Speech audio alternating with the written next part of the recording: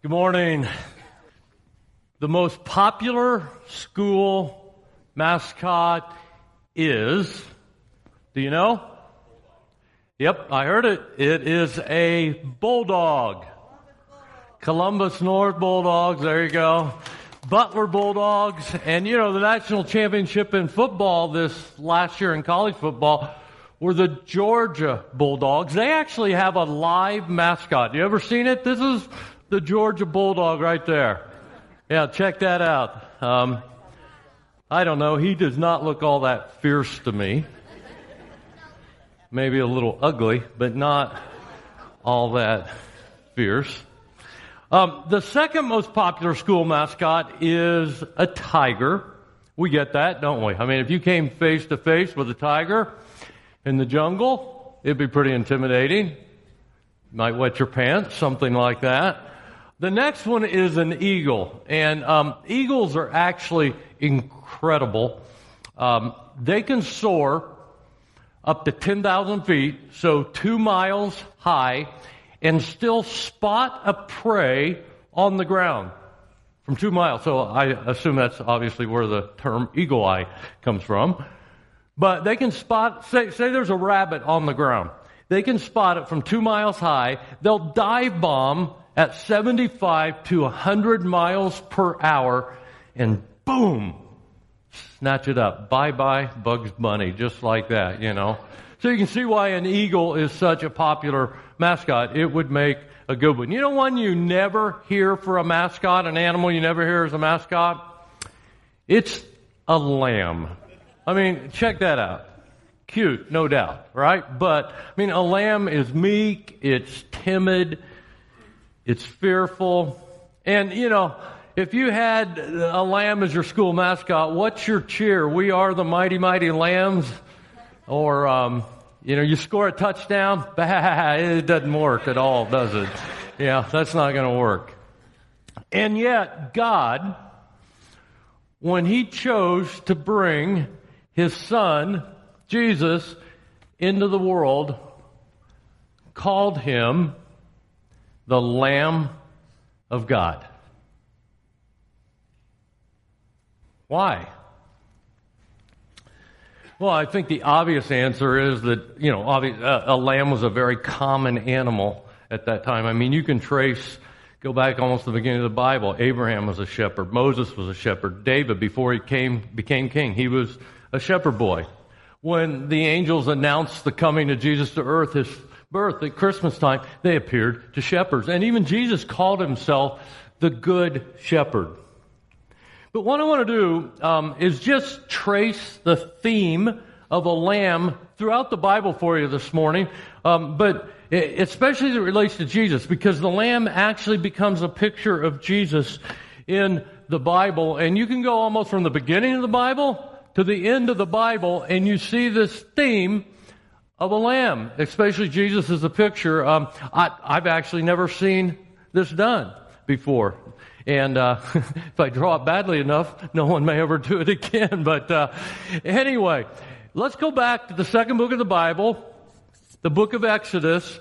And there we're introduced to the Passover lamb. It's in Exodus chapters 11 and 12. And the story behind that is the nation of Israel were slaves in Egypt.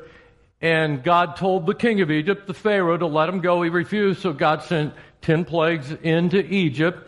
The 10th was the death of the firstborn boys in Egypt. But God said, hey, I'll spare you, nation of Israel, if you'll do this. Take a lamb and kill it, and take the blood of that lamb, smear it on your doorpost, and when I go through, I will see your faith in me to deliver you, your faith in me to save you, and I will pass over your house, and you will be spared. And that was the Passover lamb. And that begins to form that picture of Jesus. Then throughout the Old Testament, there are sacrifices in the tabernacle, in the temple, and it goes throughout the Old Testament. And What God said is if you'll take a lamb and kill that lamb and shed its blood, it will be your substitute. That sacrifice will be your substitute for your sins. Then John the Baptist, when he came along right before Jesus, the first time John the Baptist saw Jesus, he looked at him and he said, "Look, the Lamb of God who takes away the sin of the world." That's actually in John 1:19. Even the Apostle Paul, who wrote so many books of the second half of our Bible, the New Testament, he said this. He said, "Christ, our Passover lamb, has been sacrificed for us." He said that in 1 Corinthians 5:7. But then we get to the end of the Bible, the book of Revelation, and here's what it says. Worthy is the Lamb. It's Revelation 4 and 5. And guess what? This is exactly where we are today. We're going to look at Revelation 4 and 5, which is the culmination of this theme of Jesus as the Lamb. Now, when we think of Revelation, sometimes what comes to mind is gloom and doom. You know, we think of words like eerie, bizarre, weird. The word apocalypse, which is a Greek word for revelation, may conjure up all sorts of images for you. It's just a Greek word, and it means a revealing or a revelation. But, you know, if you think of it, when you hear of or see a movie that has the word apocalypse in it, you know what's coming, right? I mean, how many zombie apocalypse movies are there? Have you seen any of them? Don't admit it if you have, all right? But what you may not realize is some of the greatest passages and promises in the Bible for the follower of Jesus come from the book of Revelation. And we get to look at one of those this morning. Honestly, these two chapters that we're going to cover this morning are two of my favorite in the Bible. They're incredible, amazing, awesome, astounding, breathtaking, spectacular, magnificent, even mind-blowing, and I may have just understated it. Revelation 4 and 5 are going to leave you with so much hope this morning. I think of these chapters often because of the images they bring to mind. We sing songs here in church about these two chapters all the time. So you ready to dive in? All right, here's Revelation chapter 4, beginning in verse 1. Then as I, that's John, who Adam told us first week, wrote the book of Revelation. Then as I looked, I saw a door standing open in heaven, and the same voice I had heard before spoke to me like a trumpet blast. The voice said, "Come up here, and I will show you what must happen after this." And instantly I was in the Spirit, and I saw a throne in heaven, and someone sitting on it. So now the scene is heaven. In fact, that's going to be the scene throughout chapters 4 and 5. And it is almost indescribable. If you're a believer, a follower of Jesus, Jesus will have come back now, and you will now be in heaven. It's called the rapture. So you're a part of what we're going to read about in the future. And by the way, you're going to hear me use terms like rapture, tribulation. We don't have time to go into all those and explain them from the book of Revelation. July 30th, that Sunday evening, we're going to have a Q&A here at the church. If you have questions about that, submit them. Come that evening, and we'll go into more detail about that. But John is about to describe what is happening in heaven while the tribulation is taking place on earth. The theme of Revelation isn't about future events. It's not about the end of the world. It's not about catastrophic events or the judgment of God on the earth, even though all those things are discussed. The ultimate theme of the book of Revelation is Jesus. And that's going to become so clear in these two chapters we're going to look at this morning. I'm going to start reading in Revelation chapter 4, verse 3 again. And as I do, here's what I'm going to ask you to do. I want you to try to envision or picture what is happening here. Form a mental picture in your mind and engage all your senses. If you were there, what would you see? What would you feel? What would you smell? what would you hear? Because Revelation is full of descriptive language and imagery. So here we go. Here is verse 3. The one sitting on the throne was as brilliant as gemstones, like jasper and carnelian. As the glow of the emerald circled his throne, and the glow of the emerald circled his throne like a rainbow. 24 thrones surrounded him, and 24 elders sat on them. They were all clothed in white and had gold crowns on their heads. From the throne came flashes of lightning and the rumble of thunder. And in front of the throne were 7 torches with burning flames. This is the sevenfold Spirit of God. In front of the throne was a shiny sea of glass, sparkling like crystal. In the center and around the throne were 4 living beings, each covered with eyes, front and back. Now verse 8. Each of these living beings had 6 wings, and their wings were covered all over with eyes, inside and out. Day after day and night after night, they kept saying, Holy, holy, holy is the Lord God the Almighty, the one who always was, who is, and is still to come. Now verse 11. You are worthy, O Lord our God, to receive glory and honor and power, for you created all things, and they exist because you created what you pleased. Wow. Here's a real quick explanation of what is happening. The one sitting on the throne is Jesus. And the throne is the focal point of chapters 4 and 5. It's mentioned 18 times. Now there's a lot of debate about who the 24 elders are, but I believe they're representatives of the church, all believers, which would be you if you're a follower of Jesus. And the 4 living beings described in verses 6 to 8 are angels, which it's actually consistent with how they're described in the first half of the Bible, the Old Testament, because in the Old Testament they have 6 wings. Now you read some of this and it's just a little bizarre, isn't it? You know, the eyes and all the wings and all that, especially when you try to picture it. And it could even sound more like a monster movie to you, but it's symbolic language describing with the eyes that they're just aware of everything that's happening around them. And angels are actually in a guardian or protective role, and that's apparent what they're doing here, guarding the throne. But don't let the imagery distract you from the focus of this event. It's worship of Jesus.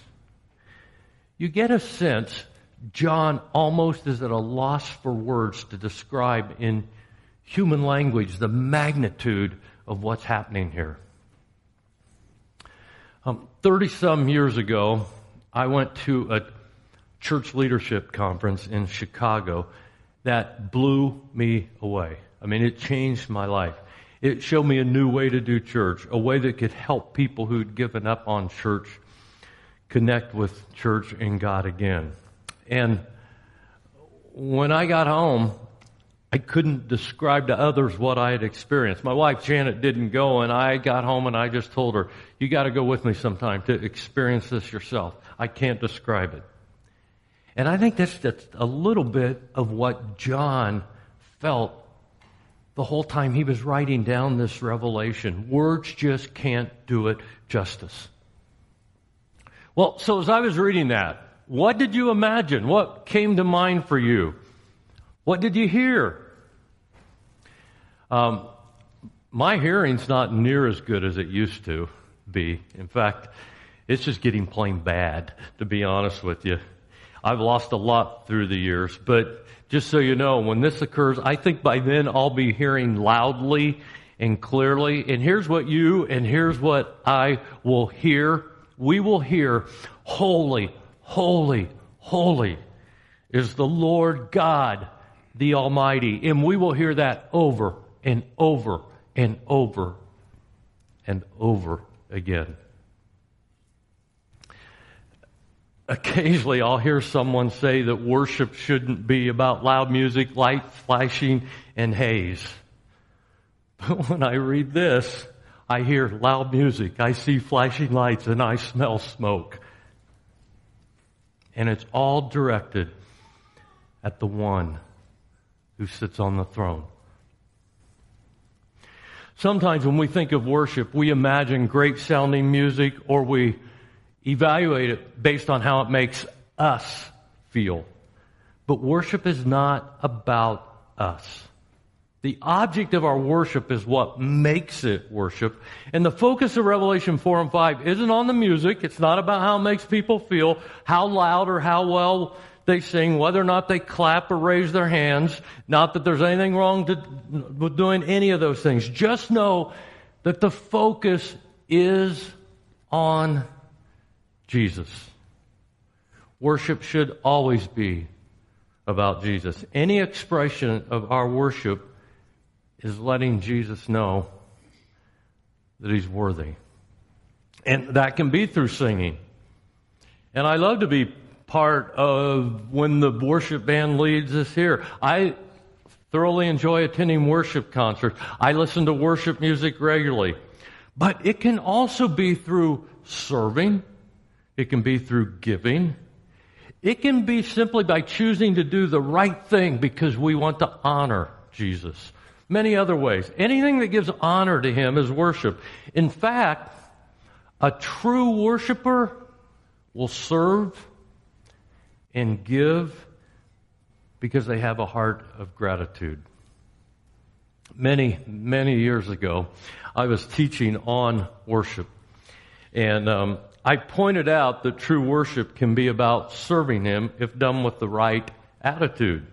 And at the time, we had a volunteer treasurer here at the church, and he would sit in this little office alone every week. It was actually in our old building. We called it the treasurer's office, rather creative name. He would sit there week after week by himself, and he would crunch numbers. It was a thankless job. And I remember after I'd spoken on worship that Sunday, he came up to me with tears in his eyes, and he pointed in the direction of the treasurer's office, and he said, "I worshiped in that office this week." And that was very meaningful for me to hear, because I truly believe Jesus loved the worship that came from that little treasurer's office every week, because the reason he was doing it is he wanted to serve Jesus by serving our church. Listen closely to what I'm going to say next. This is important. When confronted with the God of the Bible, the first response that people have is to fall on their face and declare, "Holy is the Lord God, the Almighty." You know, we put a lot of emphasis on the love of God, and we should. The Bible says God is love. God showed us His love by sending Jesus into our world to die for us. But the predominant characteristic of people and angels, when you read the Bible, when they're in the presence of God, is His holiness. The word holy simply means set apart. And with God, it means He's set apart from everyone and everything. He's without sin, no imperfections. And honestly, sometimes I wonder if we're missing that. God is love. Absolutely. But He is also holy. And when we're in His presence, I believe there's going to be a sense of awe or reverence. We could even call it a respectful fear that we need to remember. It's a call for us to clean up our act. We need to take sin seriously. Because as the Bible says in 1 Peter chapter 1, you must be holy because I am holy. It's a call to be set apart from anything that is sinful or morally wrong. Not from the people, but from the sin itself. And let's look inwardly. What in my life needs to be confessed, repented of, turned from? What do I need to make right? Let's look in our hearts. Sure, there are the outward acts that matter. But are there selfish motives, pride, anger, jealousy, greed? Someone I haven't forgiven, complacency, or just even wanting to control my life instead of surrendering control to God? Be holy because He is holy. One day, we're going to stand in the presence of a holy God. And we're going to say over and over and over again, holy, holy, holy is the Lord God, the Almighty, who was, who is, and is still to come. Now, chapter 4 ends by declaring that the one on the throne, Jesus, is worthy. And that theme continues on to chapter 5. So I want to keep reading in chapter 5. And remember, this is a picture of what heaven will be like after the rapture. If you're a follower of Jesus, you are going to be part of this. Look what happens next. This is chapter 5. Then I saw a scroll in the right hand of the one who was sitting on the throne. There was writing on the inside and outside of the scroll, and it was sealed with 7 seals. And I saw a strong angel who shouted with a loud voice, "Who is worthy to break the seals on this scroll and open it?" But no one in heaven or on earth or under the earth was able to open the scroll and read it. Now this scroll is important to remember because it actually becomes a theme throughout much of the rest of the book of Revelations. This scroll is going to describe judgments during the tribulation time period, which we'll begin looking at next week in chapter 6.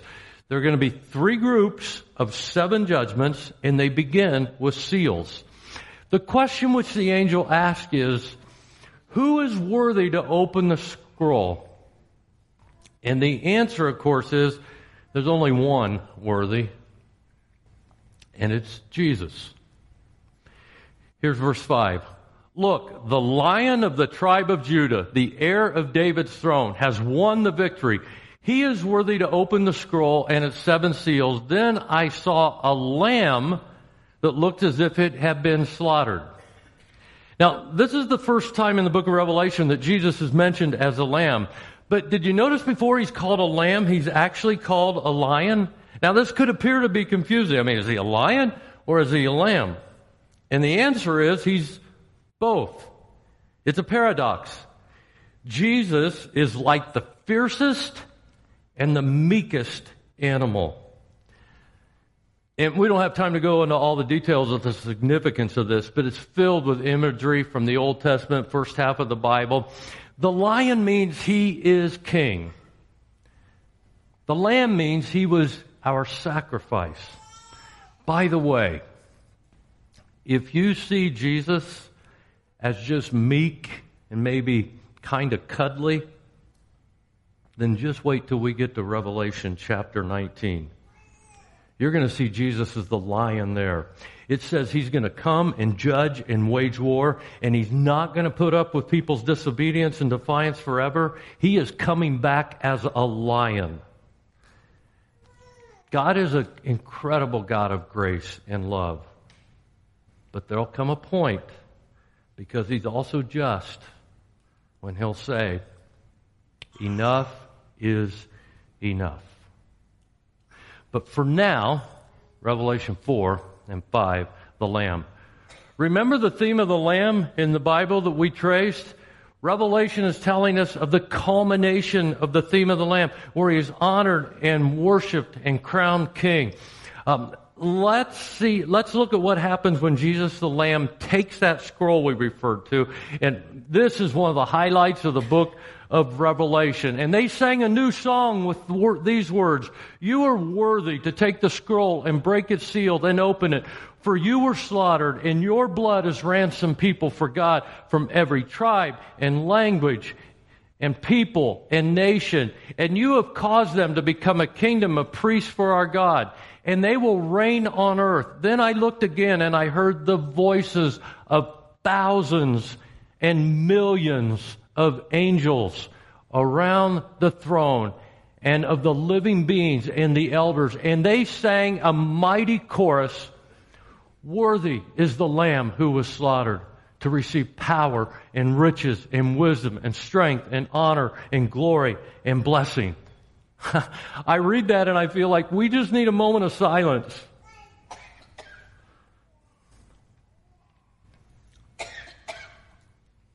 Thousands and millions of creatures singing at the top of their lungs, "Worthy is the Lamb." Too many people singing to even count. I mean, what a scene. All of heaven is focused on the Lamb.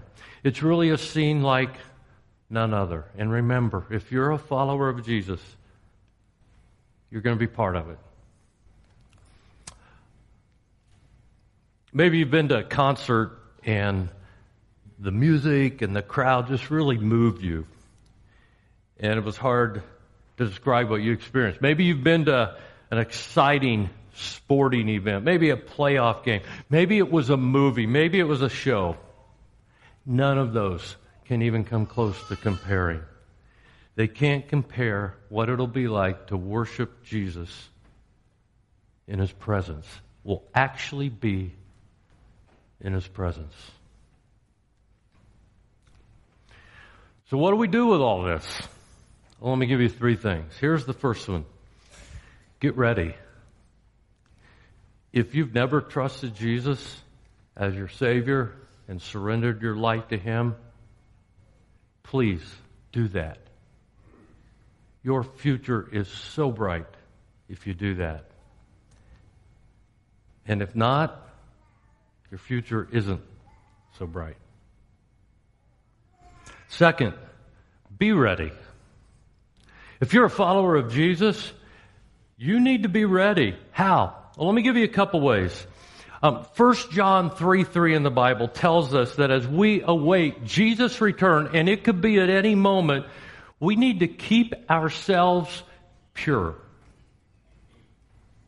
So is there something you need to make right? A sin you need to repent of? Something you need to confess? A relationship you need to mend?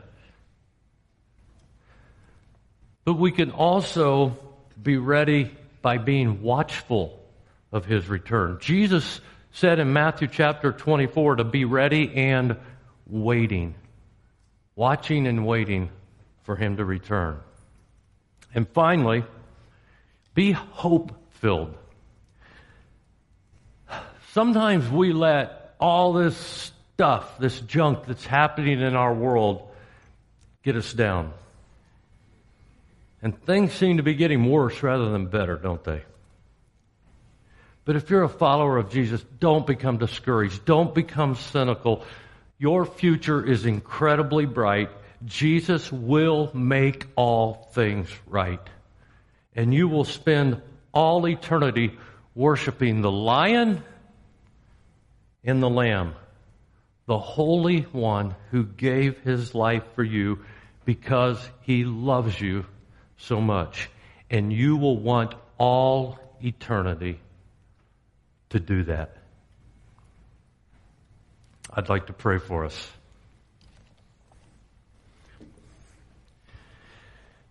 God, thank You for giving us so much hope for what awaits us in the future if we're followers of Jesus, if we're believers. Sometimes this world can get us down a little bit. We can get discouraged. We can even get cynical. And my prayer is when that happens, we'll turn our thoughts to what awaits us, a scene like Revelation 4 and 5 describes. And God, right now, we're going to take a few minutes and worship You. And my prayer is that what we're going to do now will just give us a touch, even just a glimpse of what's it's going to be like that day in all eternity, actually, in Revelations 4 and 5, when we'll be singing, "Worthy is the Lamb." And Jesus, it's in Your name I pray. Amen.